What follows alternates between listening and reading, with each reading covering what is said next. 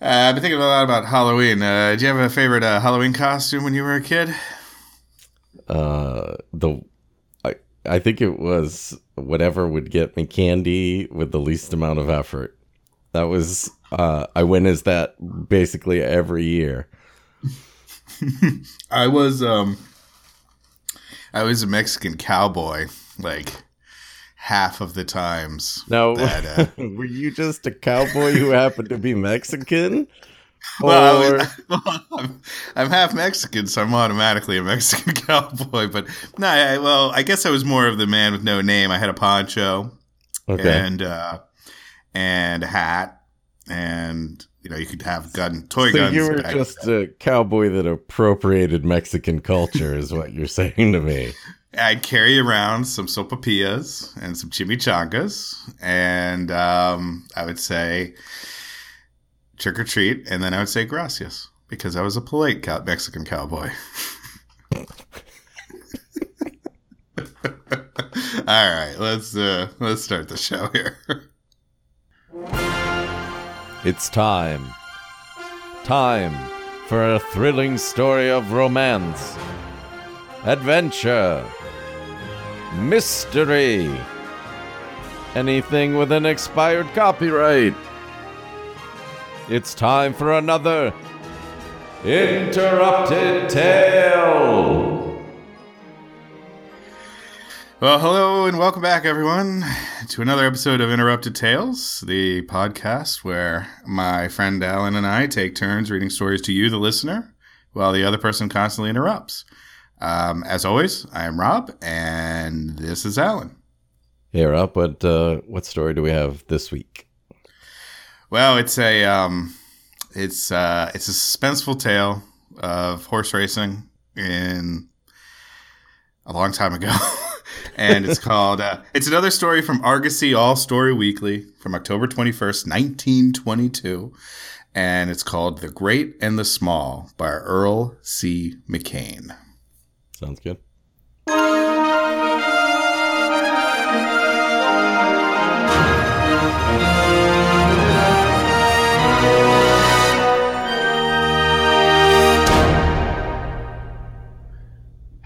A casual visitor arriving in Salt Lake City on the morning of June 10th and unacquainted with the anniversary endurance race would have been amazed at the scene in front of Utah's great Capitol building. Across the wide street before the State House were lined up 26 horses and riders, awaiting the signal that would start them on the 600-mile run to Cheyenne. That signal? Save a horse, ride a cowboy. Words to live by. The race was to be the longest and greatest endurance contest ever held, and never had the West, in fact, the entire country, shown such interest. It marked the anniversary of the discovery of the Great Salt Lake by Captain Ridger, and so far as possible, the horses would follow the same route taken by the valiant explorer as he returned to the east. Watch out, boys. These horses are swimming to China. I like how it's the same route as he took when he went back home. That's a thrilling race right there. Yeah. Well, I took the 12 train and got off on the far platform. There were reasons for the unusual interest, as well as for the great number of entries in the race. The true Westerner has two great loves peculiar to the section in which he lives. First, for the history of the country, with its dangers and hardships. And secondly, a natural love for the horse, the creature that, next to man, was responsible for the winning of the West. Oh, it's about time someone put the blame on horses for their role in the mass genocide of westward expansion. Mass genocide, I say thee nay. I'll delete that. Another reason was the large prize offered. When the race had first been proposed, the two cities at the ends of the route had each agreed to pay $25,000 to form a purse. $25,000 for a purse, and Louis Vuitton was born. But at that time, the idea was in its infancy. Since then, additional prizes by racing associations, newspapers, and cities along the route had been added to the original purse until it totaled more than it had ever been offered on any single race. While the horses, with more or less shifting about, stood ready to start, The governor of Utah passed from one to another, handing to each rider a small envelope. Okay, now this is getting dangerously close to the plot of Fox's Drive, starring Nathan Fillion and Emma Stone. Oh, that's going to mean a lot. Don't ruin our upcoming Drivecast, where we go minute by minute through the pilot. We're doing that panel at DriveCon this year, Rob. I think people want to know about it. So Emma Stone was actually in that? All right. Yeah, she was. In addition to the state seal, each envelope bore the same address: to the governor of the state of Wyoming. To the rider who, in front of the capital at Cheyenne, should first deliver the envelope entrusted to his care, would go the greatest honor that both states had ever bestowed upon a horseman. Bestowed upon a horseman. Do you think that includes medals given to centaurs? Centaurs don't get medals. They're like Chewbacca at the end of Star Wars. They don't really count. Oh, that's sad for Chewbacca. I never thought of that. Yeah, think about it. To the governor, as well as the thousands who lined the streets to see the start of this historic event, the vast difference in the appearance of those 26 horses must have been the outstanding feature. At the right of the line, a sorrel thoroughbred, with a turf record envied by many racing stables, stood nose to nose with a slim-necked Arabian mare from Lower California. You know, I wish they could all be California mares. But it was to the left. But it was to the left that most eyes were directed. At the end of the line, the governor paused to look admiringly. Sorry, the California mare has still got me. I just want to go skidly diddly da bit about. At the end of the line, the governor paused to look admiringly at a great glistening black stallion that stood a full hand higher than any animal in the row. The horse's eyes, big in proportion to his magnificent head and powerful body, were bright and fearless. Oh, I didn't know brony/fiction existed back in the 1910s, but I'm glad we're getting a sampling. Yet of all the horses in that line, he stood the quietest. And the eyes of John Dillon, his owner and rider, smiling down at the governor as he received the envelope, hinted of the same underlying courage and strength. The horse was Sagamore, who, a few months before, had come out of the West unheralded, except for the fact that he was a full brother to Prince Royal, the season's turf sensation. The two horses had met on the track for the first time in the Kentucky Derby. And they were both wearing the same big hat. Can you believe it? So embarrassing. Oh. Sagamore had lost that race, but only because his rider, the same man who rode him now, had sacrificed the honor of winning for the great honor of saving a jockey's life after his horse had overcome a 2 lengths lead and fought his way to a neck-and-neck finish. I feel like there's more story there. He saved someone's life instead of winning the... Nope. That's just regular horse racing. Maybe you haven't been to the OTB lately, Rob, but it's pretty much par for the course. It's half racing and half saving your fellow man from being trampled by horses. Mm-hmm. Sagamore was Kentucky bred, sired by the great royal monarch, but while still a suckling colt, had been shipped with his mother to the Dillon Ranch in Colorado. There, in the foothills of the Rockies, and with the freedom of a wild Mustang, the colt had developed into a magnificent horse, combining the whirlwind speed of his illustrious sire with the marvelous power and endurance that came from his life on the open range. Yes, his owners, Jonathan and Martha Kent, taught him to use his horsepowers wisely. In stature, the horse was a giant, yet his size was not the kind to interfere with speed. His chest was wide and deep, but the muscles rippled like rubber bands beneath his satin skin. And he had the long, graceful lines of the thoroughbred runner. Okay, I think this horse is going to turn out to be very rich and ask us to sign some kind of binding contract. And I do mean binding.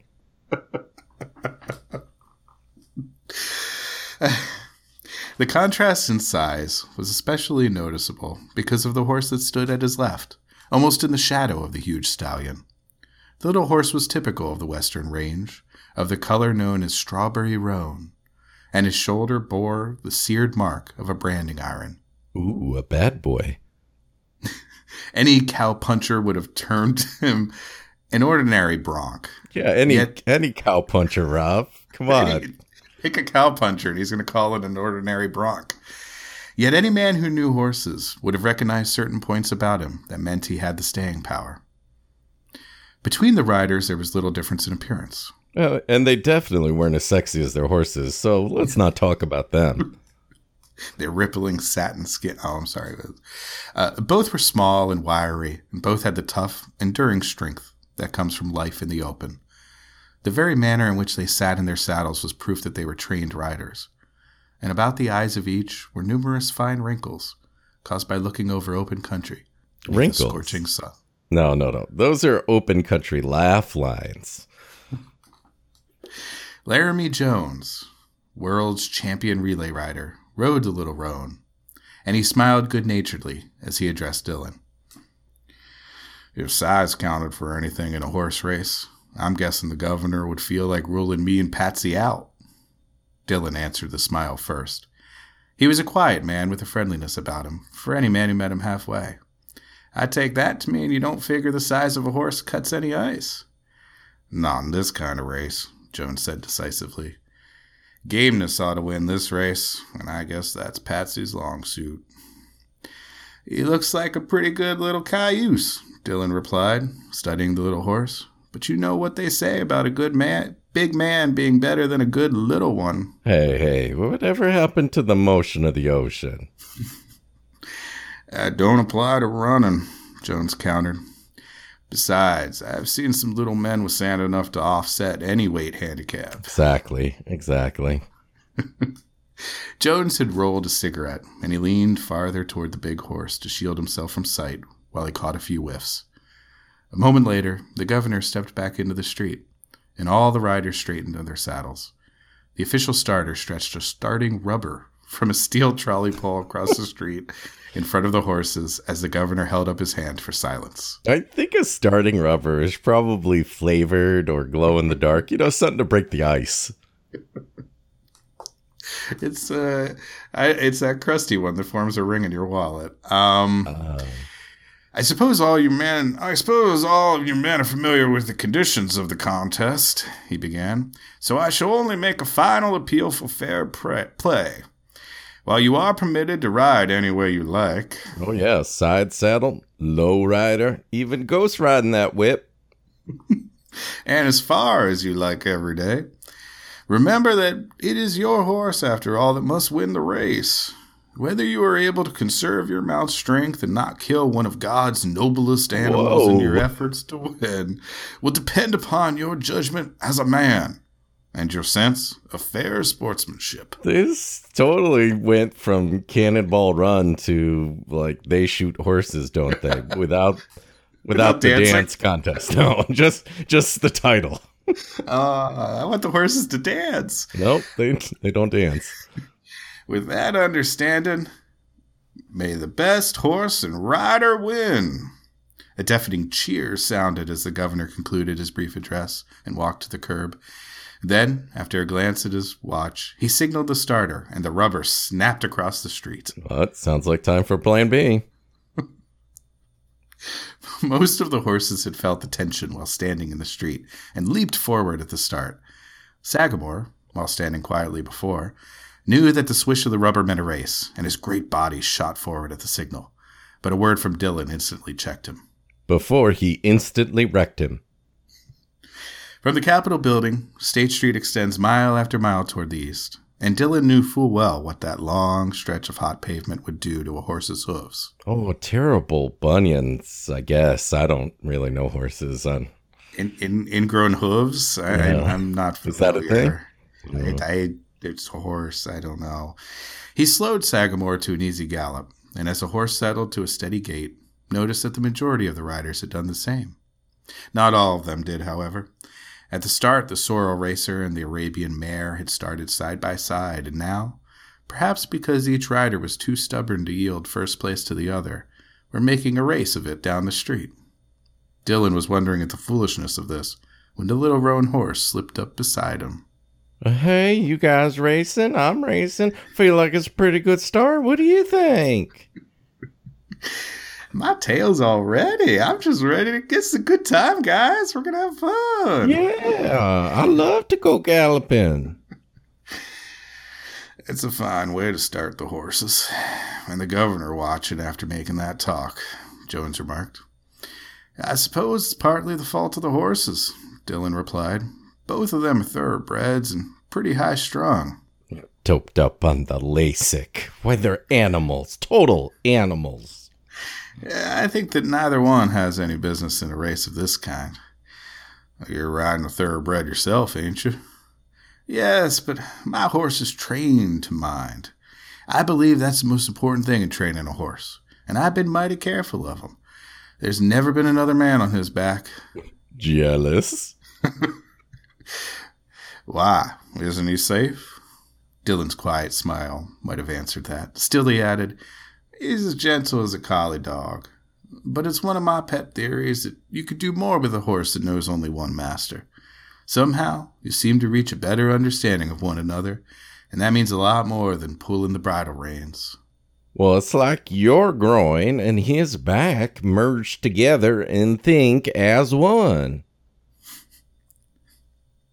Like a centaur. You got it. You're Give sure that man right. a medal. You're sure right about that, Jones agreed. And after that, they lapsed into silence as they galloped toward the city outskirts. The highway extends almost due east from Salt Lake City to the foothills of the Wasatch Mountains, a distance of perhaps 20 miles. Then it begins a wide, sweeping, gentle swing to the left in order to pass through Immigrant Gap, the first break in the mighty barrier that stands like a protecting wall to the wonderful farming country around the shores of the Great Salt Lake. See, that's why we need a border wall to keep horses out of Utah. Until the road swings to the northeast, the elevation is slight, so Dillon allowed the big horse to hold a steady gait. Jones rode at his side with the ease of a man long accustomed to the saddle, rolling numerous cigarettes. Occasionally they carried on bits of conversation, though both had settled to the grind of hard, all-day riding. Still sitting on your ass? Yup, me too. The majority of the other riders had started out at a moderate speed, but the longer stride of the stallion caused him to gradually draw away from most of these. When they reached the first turn and Sagamore eased up at the beginning of the ascent, there were only 5 other riders in sight. But one of these was Laramie Jones, and Dillon, noticing that the little cow pony was apparently as fresh as Sagamore, felt a growing admiration for the shaggy little beast. Well, it's not a snuffleupagus, is it? Is he talking about the rider or the horse? The race had started at 7 o'clock, and noon found Dillon and Jones well up toward the gap. The grade had become steeper and steeper, however, so both horses had slowed to an ordinary walk. The conditions of the race required that each rider must care for his own mount, and could eat or drink only when conditions permitted his horse to do so. Well, I guess we're going to have to find an Olive Garden that allows horses then. Well, I consider them family. Accordingly, when they stopped at a ranch house for lunch, the horses were allowed to drink sparingly from the watering trough, and then led to the stable and fed. 30 minutes had been decided upon as sufficient time to rest the horses. Jeez, that chapter of the horse union really needs to renegotiate its mandated break clause. And at the end of that time, Sagamore and Patsy were back on the road. A few miles from the ranch, they overhauled the sorrel runner that had made such a brilliant start, limping painfully from a sprained tendon in the foreleg. It was understood that no rider could expect any great amount of help from another, but both Jones and Dillon dismounted to examine the horse's leg. It was clear that the animal could not go on, and accepting the advice in the spirit in which it was given, the sorrel's rider turned back toward the ranch house. To start an exciting career in the glue business. With each succeeding mile, the road climbed higher and higher, widening in and out along those sides of the mountains, yet always upward. Ahead of the riders was the great cleft known as Immigrant Gap, since the first Mormon wagon trains had found that opening for their ox teams. Now, why would you shop at Immigrant Gap when the prices at Immigrant Old Navy are so much lower and it's the exact same clothes? The two horses forged steadily toward it.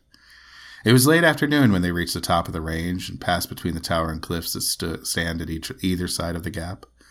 For a mile or more, the road twisted back and forth over the crest of the divide, then emerged on the eastern side of the mountains and began the steep descent toward Sound City. I ain't gonna play Sound City. Needs more sax. Travel down a steep grade is as difficult for a horse as hard climbing, so both riders held back their animals. On this kind of going, the little horse had a distinct advantage over Sagamore, yet the big stallion easily kept his footing. According to their guidebooks, the distance from Salt Lake City was slightly more than 50 miles, yet the setting sun was tinting the deeper canyons with purple shadows when two tired horses, a great black and a small roan, plodded into Sound City. Really?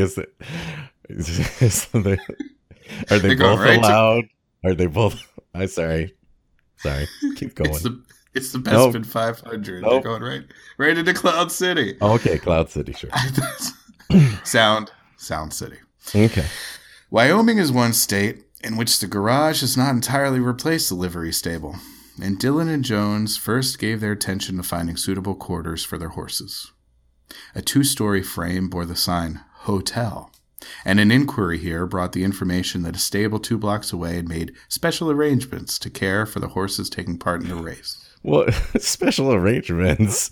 Yes, sir. Your horses are booked in the Bellerophon suite with full access to our complimentary oats bar. Now, would they care for our turn-down blanket service? Let's see, on pay-per-view tonight, we've got Seabiscuit, Racing Stripes. Okay. What's your third? Black Beauty. Okay. And More Horse. Yeah, see? I got this. Four for the win. Nice job. The Arabian mare and another horse entered in the contest. This latter, a lean, rangy bay, were already in the stable. The Arabian was already bedded down, but there was a wheeze in the mare's breathing that Jones noticed as soon as they entered the building. She's all in, he said, indicating the Arabian stall. She'll be lucky if she can be even able to get to her feet by morning. Sounds as if she may be windbroken. Well, that does sound better than the other way around. Dillon replied. I suppose her rider crowded her all the way up from Salt Lake, and she went to pieces in the mountains. This big bay seems to be all right. He always is at the start of a race, Jones made answer. That's Charlie Montauk's Pathfinder, and he'd be a great horse if he could only keep the pace he sets at the start. Wow, geez, put Pathfinder on blast, man. They've got history. Just hold on. I guess implied beef. I rode him 2 stretches in a cross-country relay once, and he led the bunch the first day out. When I called him again on the way back, he played out after 5 miles, and I like to never got to the next change station. He isn't exactly a quitter, but he just can't stay. Love him and leave him. He shouldn't give us too much trouble then. No, not him. There are some others in the race that may before we reach Cheyenne. I counted 5 horses before we left the lake that ought to be pretty strong contenders. Of course, I can only learn to count to 5, so... After making sure that both horses had been properly cared for, Dillon and Jones started to the hotel. As they crossed the street toward the building, a man called to Jones from a low-slung roadster drawn up at the hotel porch. I got nothing. You just keep going. Oh, Jones. No. That's Buckley, the owner of Patsy, Jones said to Dillon as he checked his step. Come over and meet him if you want to. I thought Patsy was your own horse. No, but he will be if I win this race. I've been trying to get that little horse for 2 years, but Buckley wouldn't sell. I hate to see Buckley own him because he has no more sympathy for a horse than a car. Well, now, when you think about it, isn't a horse really just a meat car anyway? Particularly if it's a bronco. He just shut down the podcast now. He got his name on a contract to sell me, Patsy, for $3,000 before I agreed to ride for him. But I won't have the money to pay for him unless I get the winning rider's purse. Thinking that Buckley might wish to discuss the race with his rider alone, Dillon entered the hotel and engaged his room. He had finished eating when Jones and Buckley came in and took a table, and calling for a second cup of coffee, Dillon lingered to study the owner of the Little Roan. Buckley was a man of the big-boned, muscular type. Okay, all right.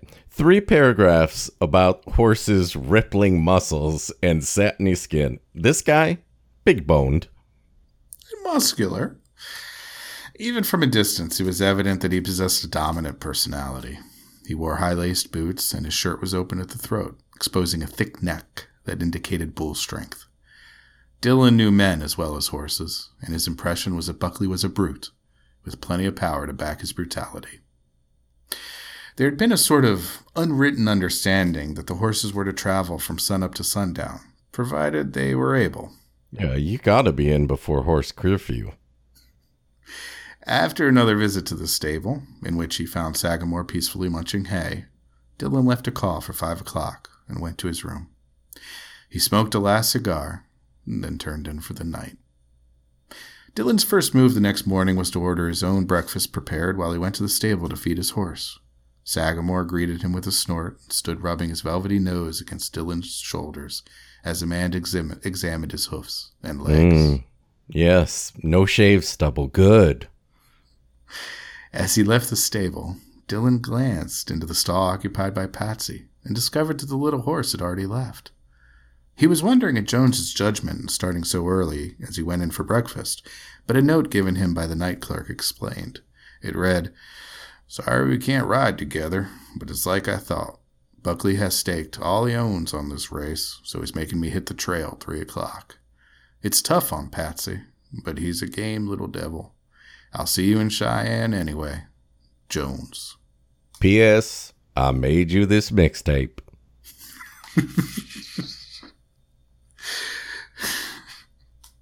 And what would be on that mixtape, Alan? Home on the range. Home on the range. The theme from Young Guns, of course. Rawhide. There we go.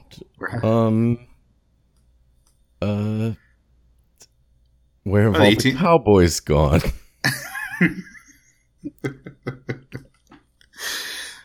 By the time Dillon was ready to leave Sound City, all the horses except the Arabian had left the stable.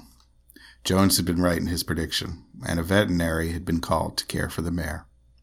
If the grueling climb of the day before had injured Sagamore, it was not apparent from the spirit he displayed as they started. For the first few miles, the highway dropped steeply down toward the plains of Wyoming. Dillon was forced to ride carefully. By 9 o'clock, he was clear of the foothills and following a road that resembled a city boulevard. Yeah, it was nothing but Duane Reeds and food trucks as far as the eye could see. Sagamore wanted to run, but Dillon held him at a steady gallop. In time, they passed several other horses and the Utah-Wyoming state line, marked by stone ruin that had once been a cavalry post. It still lacked an hour of noon when Sagamore's hoofbeats sounded on the main thoroughfare of Elliston. Even though Dillon learned there were 7 riders ahead, most of whom had only stopped in the town to feed and water their horses, he lingered an hour. The rest enabled Sagamore to start the long 50-mile run to Fort Custer with renewed strength. Once out of the town, Dillon let the big horse show a bit more speed. Oh, when they said that this race was the longest and greatest endurance race, I guess they just naturally perked up on the greatest part, but they really focus on the longest part. Why don't you say we take a little break here, Rob? All right, that sounds good.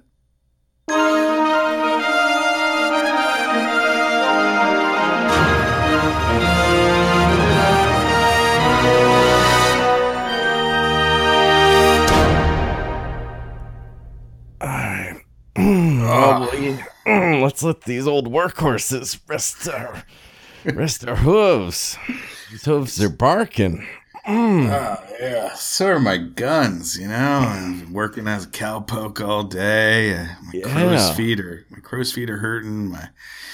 My legs are hurting. Your crow's feet are hurting. That's a rough day. It's sunny. It is sunny. It is sunny out here. So, any predictions for the rest of the race? Let's say they pass a number of other horses who do not matter at all in the grand scope of this story. That's good. I think they're also going to pass through a number of towns that really could have been interchangeable with anything else. Right, and barely described. Yeah, and a ranch. Just a ranch. Do you think the ranchers know that the horses are stopping by? Or it's like, hey, Hey, they're just finding out. Yeah, we're part of a big fun run. Come on. Okay, all right. Well, I guess please don't poop in my front yard. Well, okay, here's some Gatorade. All right, guys, you can come in. We'll take care of your horses, but nobody even look at one of my 3 attractive daughters. Oh, dear. Oh, you must be tired from your long journey. Now you look talking to one of my daughters. Get the whip. It's we this is a good rest because we need to pace ourselves as well. We got a lot more horsing to go. Okay, well let's get back to the horse race before it passes us by. I hope.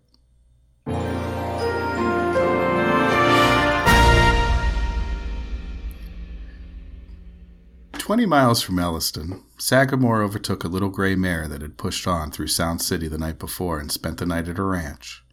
The mare was running easily, apparently in good condition to finish the race, but her pace was hardly as fast as Sagamore's, and the big black gradually drew away from her. It was still daylight when Dylan rode into Fort Custer, yet he turned in at the town's most inviting livery stable. Well, I don't know what that could possibly mean. Like, it smells like fresh-baked cookies instead of horse crap. I mean, it's a stable. Oh, there's big neon signs and arrows pointed down to the door, and it's like, says, hey. Hey, hey, hey. It's called Horsey. Totes.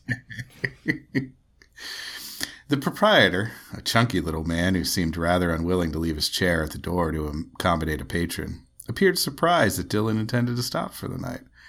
There's 6 riders ahead of you, he stated. They're all pushing them. Oh, okay, so hold on. Sorry. 6 riders. Now, why does that make me think of Joey Lawrence? Why does that? Okay, I'm going to say 6 riders. Now, why does that make me think of Joey Lawrence? So, 6 riders. Let's push on. They're all pushing on to Flagler's ranch for the night. It's only about 18 miles, and this horse of yourn looks like he could make it for a night. He probably could, but I don't want to crowd him too fast. He's traveling fast enough to win the way he's going, and I wanted him to have plenty of strength left when we reach Laramie. Half reluctantly, the man arose and showed Dylan to a stall. While arranging it for his horse, the rider asked, what horse was leading when they came through here? 4 of them together. A big bay they call Pathfinder, a cavalry runner from Fort Lincoln, an iron gray mare from somewhere in Utah, and Laramie Jones on a little roan. That's all the excitement of a quarter-mile race announced over the pace of 5 days. So, Jones is up with the leaders, Dylan remarked, his tone showing that he was pleased. How's that little horse holding out? Fine. I figured him about the freshest of the lot when I looked him over. Laramie sure knows how to handle the horse. Dylan agreed to that readily enough, then inquired the best place to stop for the night. A restaurant up the street kept a few furnished rooms upstairs, and after glancing over the place, Dylan decided to remain there overnight. Fort Custer is one of the most historic spots in Wyoming, and when he had eaten a hearty meal in the restaurant, Dylan took a walk through the little town. The people, for the most part, are true Westerners, in their manners and dress. Headdresses, do you mean? Typical of the cattle country in which they live, Dylan found most of them keenly interested in the great race. The proprietor of a cigar store pointed out the ruins of the barracks that had once sheltered troopers when they were not engaged in waging war against the hostile Utes in Cheyenne. Utes. Man, that cousin Vinny, such a cut-up. By the time Dylan had looked at the ruins over, it was growing dark. So as if the horse race, the slow horse race, wasn't exciting enough, we're now watching him sightsee. Yes. And it is a fascinating town. This is really what passed for entertainment in 1922. That's why they wrote a story about it. Riding all day on horseback, even with a horse that rides easily, is tiresome. And so is reading a story about it. Dylan had no difficulty in falling asleep almost as soon as he touched the bed. He woke at 4 o'clock, and by the time the sun rose, was on his way. 2 other horses had reached the fort during the night, but neither animal had rested sufficiently to start early that morning. Oh yeah, Hooflag's a killer, man. Dylan walked Sagamore the first mile, on the chance that his leg muscles might have become stiffened a bit from the hard ride of the day before. The horse seemed livelier than usual, pulling at the bit to be allowed to gallop. So once satisfied of his condition, Dylan let him run. The long stride of the stallion, even while it had been held back a trifle, clipped off the miles. Before reaching Stranger... Wait, okay, that's not a real town. The big horse passed the cavalry runner. A fine, well-trained animal, and later caught up with the iron gray mare. Oh, well, she ain't what she used to be. The 2 riders stabled their horses at the same place and went to a hotel together for lunch. At the hotel, they learned that Pathfinder and the little roan, still holding their fast pace, had passed through the town 2 hours earlier. "Pathfinder's showing better than I expected," the other rider said to Dylan. "I had heard that he wasn't good for more than 1 day's running at fast speed, but he must be gamer than I thought. How about Jones's horse?" "Game to the core," was a quick reply. "Endurance isn't so remarkable in a good Mustang because most of them have it. But that little devil has speed and staying power, too. I've seen him race before, so I know what he can do." The gray mare had shown plenty of speed while coming into Stranger, so Dylan made no objection to taking the road with her. After lunch, they could have more speed from Sagamore had he wished to push the big horse.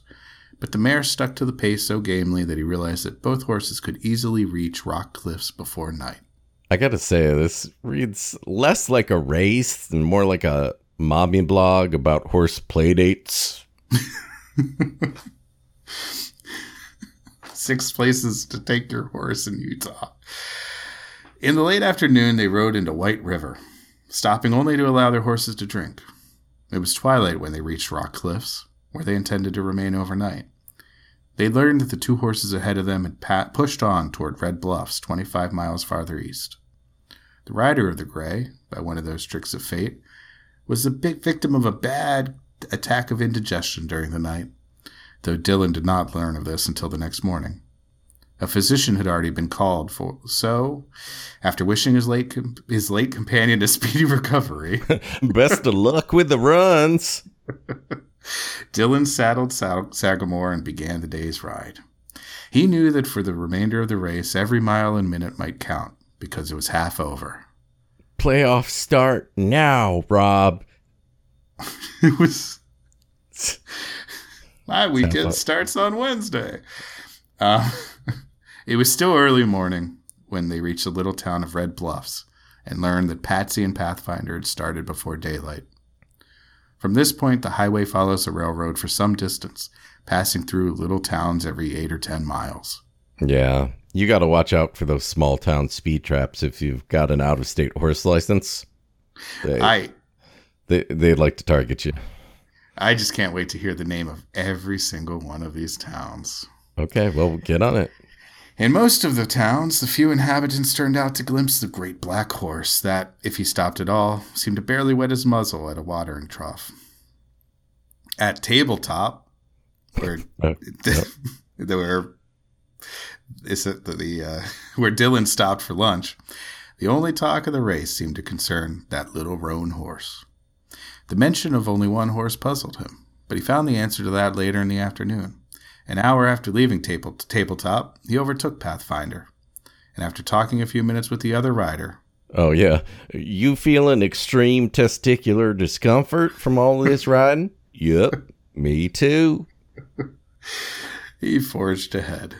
Pathfinder, true to form, had finally weakened from the terrific pace set by Jones and his little Mustang. It was almost twilight, and both horse and rider were growing tired when they reached the town of Wanderer. Nope. No, see, these are not real towns. They're just like single down song titles and geographic features. Coming up, Loader and Rememberer. Okay. Dylan resolved to push a bit further. Crested Ridge was only 12 miles away, but darkness had settled over the country when Sagamore trotted into the place, and Dylan learned the same disappointing news. Laramie Jones had passed through 30 minutes before without stopping. I do love Laramie Jones. Horsey? I'm taking a horsey. Packing my saddlebags. Good. Dylan had hoped to overtake Jones at the place, yet the news increased his admiration for the little roan horse. Dylan was back in the saddle by sunup the next morning, galloping on toward Rawlins when he reached slightly before noon. After a brief stop, he swung back to the road. 2 hours later, he rode through Fort Settler and sent Sagamore pounding across a long bridge that spans Platte River. Ahead of him loomed the Medicine Bow Ridge, and the road began to ascend a short distance from the river.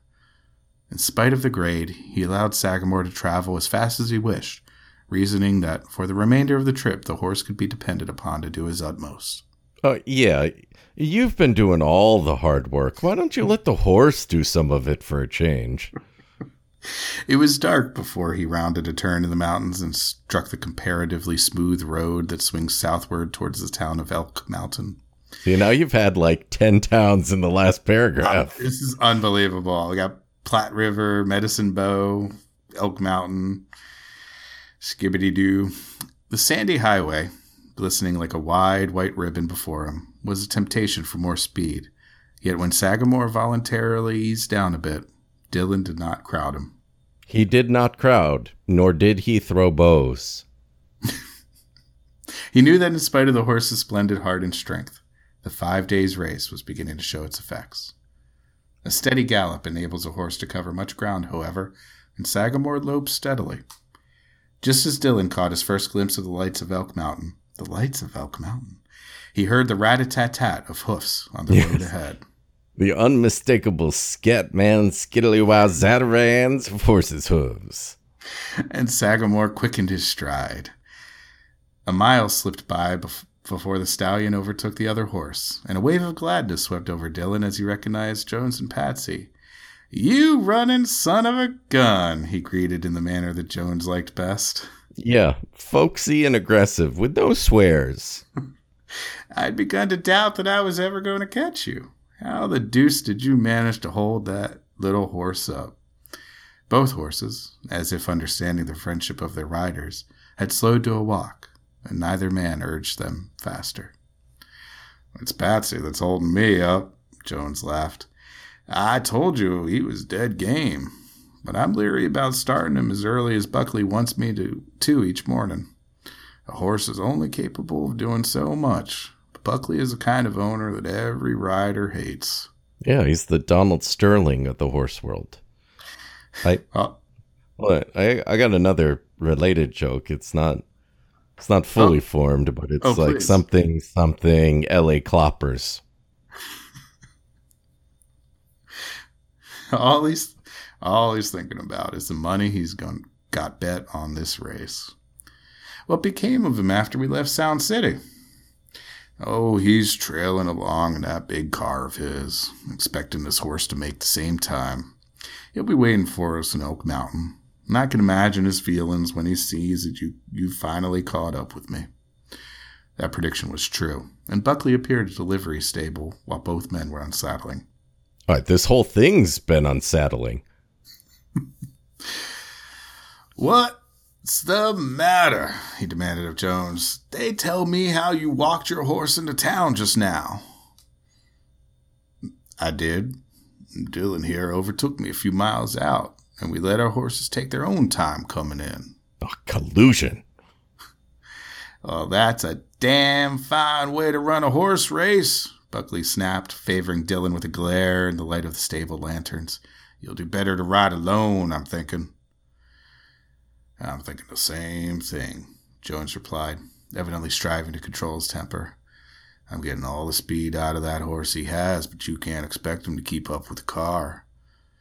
No, but I do expect him to get into Cheyenne first, and he's not going to do that and walk. Or trot, or canter, or whatever horses do. I don't know what horses do. I pay you to know what horses do. Jones did not bother to reply, and a moment later Buckley left the stable. They'd arrived in Elk Mountain about 8 o'clock, so in spite of the fact that the race was nearing its close, oh, thank God, Dillon reasoned that he dared not start Sagamore earlier than 4 the next morning. It still lacked a few minutes of that time when he came to the stall and made a discovery that left him dumbfounded. The night before, he had carefully measured Sagamore's feed, because a racing horse must be carefully fed. Yet the feed box in the stall was more than half filled with oats, and a sack of grain lay near the manger. What? It's my cheat day. Dillon leaped he leaped into the stall, suddenly maddened because of the trick that had been worked on him. He aroused Sagamore. Whoa. Say no more. And the horse, after a moment, got to his feet. The animal had eaten his fill, but luckily had not foundered. Dillon hurried to the office stable and aroused the night man. Okay, now they're just fucking with us. Who directed him to the home of the nearest veterinary. When the man arrived at the stable, Dillon had left the stallion outside and was walking him in the street. Well, he doesn't seem to be in any danger, the veterinary said after an examination. But he must have a stomach of iron. You can't ride him faster than a walk before noon. And don't feed him after midnight. But he'll be all right then. After he does his PM. Dillon handed the veterinary a bill and turned to the stableman. Who was in the stable after I left it last night? Nobody until 2 o'clock this morning when they started that little roan. After the horse left, that big man who owns him came back to the stall for something that he had left, and I heard his car start soon as he went outside. Dillon said nothing. It wasn't necessary, though he received some satisfaction from knowing that Jones had not been guilty of the trick. He paid the stableman to walk Sagamore while he went to a nearby restaurant for a cup of coffee, and then rode slowly out of town. In his heart was a great bitterness against Buckley for his attempt to put a rival horse out of the race by such foul means. I don't know. That's kind of the lovable trick that might be undertaken by freshmen from a rival horse college. Maybe you'd like to read my spec script. And what is that? What's it about? It's called Horseplay.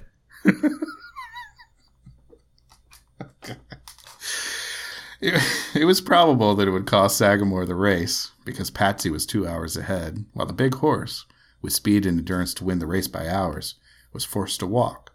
Still, Dillon valued the great stallion more than the purse, and the honor of winning, so in spite of his feelings, he obeyed the veterinary's orders. This was clearly before the word veterinarian was invented.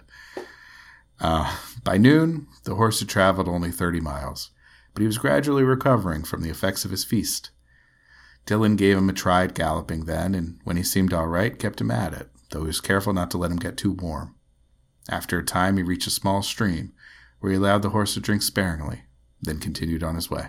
Hey, water weight is still weight. You got to sweat it out like Martin Lawrence. Wait, he's not dead. Wait, what? Wait, he's not dead. I was just saying, Martin Lawrence is not dead. No, he's sitting by the phone waiting for Michael Bay to call about Bad Boys 3. Oh, can you wait? I know. During the long afternoon, when he realized the horse was out of danger, Dillon turned Sagamore loose, enjoying the thrill that comes from hearing the wind sing past his ears. It almost seemed that Sagamore was aware of his blunder and was making every effort to recover lost time, yet they were still 30 miles from Laramie when Dillon stopped at a roadside ranch for the night. Sagamore greeted his master with a snort the next morning. You're going to wear that? Which meant that he was ready and willing to start. "It's a good thing you do feel good, old top," Dylan said to the horse, stroking the shiny mane as he fed him. "We've got some job ahead of us to ever catch that little horse." He had traveled a mile when the sun began tinting the eastern sky with morning, and the horse was running with ease. At 20 minutes after 9, he galloped into Laramie, Jones's hometown, and paused only long enough for water for himself and his horse.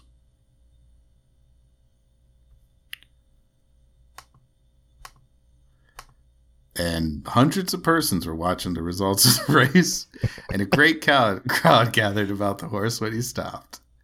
Someone handed Dylan a morning paper, and he was again in the saddle before he noticed the headline. It read, "The Little Horse Wins." Then followed a statement in smaller type that Jones had passed Laramie 30 miles ahead of his nearest competitor and would reach Cheyenne that afternoon. Well, also, Dewey defeats Truman, polls close this afternoon. Dylan tossed the paper away without reading the story and gave his attention to riding. 10 minutes was all that Dylan took for lunch, feeding Sagamore beside a watering trough while he munched a sandwich. He let the horse drink rather freely. Shots all around. Then swung back in the saddle, somewhat elated at the news that Jones was less than an hour ahead. Cheyenne was less than 30 miles away, yet Dylan was doubtful of overtaking the little horse. Still, he reasoned that Sagamore was probably traveling twice as fast as Patsy, and he urged the animal forward at racing speed. 20 miles from the Wyoming capital, Dylan's heart leaped as he sighted a horse and rider on the road ahead. Shane? Aww. When Sagamore overtook them, it proved to be a cowboy on his way into town. But it wasn't Shane. Unknown. Perhaps an hour later, he met an auto, and the driver shouted that the leading horse was just ahead. Get off the road, man. It's for cars. Get a horse. Oh, wait. As mile after mile flitted by without him seeing anything of Jones, he began to wonder if the driver could have been mistaken. Then, just as he sighted the smoke of Cheyenne, he recognized the little roan just topping a slight hill. Patsy was running, though it seemed to Dylan that it took a long, long time for him to cross the hill. Jones was miles ahead, however, and Dylan leaned over the big stallion's neck, talking to him as he sent him forward at whirlwind speed, wondering if he could hold that pace after such a heartbreaking endurance test. Sagamore did, and the sight that Cheyenne witnessed will never be forgotten by those who saw it. Well, for the good old days before they invented the internet and television and fun.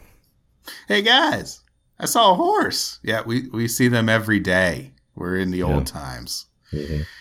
The news that the racers were coming had long since been telephoned ahead, and the streets were lined with people.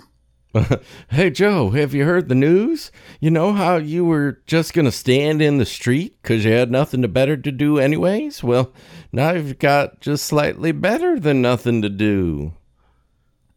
The governor of Wyoming, a good sportsman himself, stood in the rear seat of his car and cheered when Patsy, game to the last but overtaxed from lack of rest, staggered into the long streets that led to the capital. The little roan went to his knees, then regained his feet and came forward. Oh, man, you don't showboat before you get in the end zone. The cheers that greeted the little beast must have warmed any red-blooded man's heart, yet they suddenly stilled and then broke out anew. Over the hill at the outskirts of the city charged a great black horse, running with the speed of his thoroughbred sire as his flaring mane whipped the face of his rider. Run like the wind. The little cow horse was 6 blocks from the capital when the racing stallion flashed past. Jones looked up and smiled, and somehow that smile hurt Dylan. Oh. Dylan had delivered his letter and was receiving the congratulations of the governor when a shout down the street drew his attention. Instantly, he whirled Sagamore and raced down the street. He had recognized a low-slung roadster in the street and a big man who had literally jerked Jones from the saddle of his horse. Whether Buckley struck the man or not, Dylan wasn't sure, but he did see something that was even worse. Jones had been flung to the ground, and as Buckley caught the bridle reins of the little horse, he swung a vicious kick to the animal's stomach. Jeez, this is not the man on horse action I was expecting from the opening in the story. Ordinarily, Dylan was inclined to reason things out, but he didn't then. As Sagamore answered the tug of the reins, Dylan leaped from the saddle onto Buckley's shoulder, smashing his right fist into the big man's face as he landed on his feet. Buckley staggered back and Dylan closed in, sending 2 blows to the stomach that dropped the brutal owner to the pavement. Hats were thrown into the air and hundreds cheered themselves hoarse. What? I mean, he just beat up a random guy. It's not exactly VE Day. It's a small town. Okay. Yet Dylan scarcely heard all of that. He stepped back and assisted Jones to his feet, then on sudden impulse jerked a folded checkbook from his shirt pocket and leaned against Sagamore as he wrote. The check was for $3,000, payable to bearer, and Dylan showed it to Jones before he turned to Buckley. That's what Jones was to pay you for Patsy, and you just sold him that horse, Dylan said quietly. Fast Buckley. transaction, A+++++. Buckley hesitated an instant, then climbed to his feet and walked groggily to his car. As he drove away from the jeering crowd, Dylan turned to Jones, and even the governor joined in the cheering as they walked down the street leading their horses, a great black stallion and a worn-out little roan. The end. Oh, very nice. Let's take this to the wrap-up.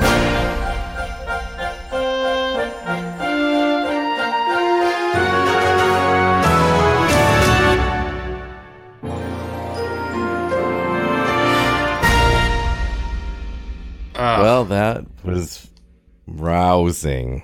You know, I paid for my whole seat, but I only needed the edge. That was that was really moments of fun. I think they really thought that I wanted in-depth details about the feeding and watering of horses to take me out of my day-to-day life of feeding and watering horses. So that's a primary reader of this. People were like, well, that's just like my life. Stars, they're just like me. Yeah. Well, there was a lot of who wore it better among the horses in this. This is it's funny because this is like the same time Conan books were being written and H.P. Lovecraft was getting started, and no, people didn't want to read that fun stuff. They wanted to read slow, plodding stories about horse races that went on forever. Well, I'm sure there was a moral in there somewhere, Rob. What do you think the moral of the story is? Oh, that's a good question. You know, the moral of the story is that if you have the biggest, strongest, fastest horse, you really don't need to worry about things too much. You're going to end up winning. See, I think it's close, but the fastest horse is going to be the one where he has a rider who really understands him, but he's still going to be a fucking slow horse. Well, that's an important lesson, I think, for all of us. Any final thoughts, Alan? I don't. I'm gonna visit the West sometime, and I'm gonna write an in-depth journal where I only mention the town names. I think that sounds pretty good. Well, I am not going to visit the West. But I am going to listen to Beer for My Horses right now. Okay. Well, that about wraps it up for this week's episode. I hope everybody had some fun learning about the great Cayuse horses and the Berberder and the Rather Derberder. So tune in next week for another exciting Interrupted. Well, if they had the name of Stranger, why didn't they just say like the Billy Joel song and then the Wanderer? Hell.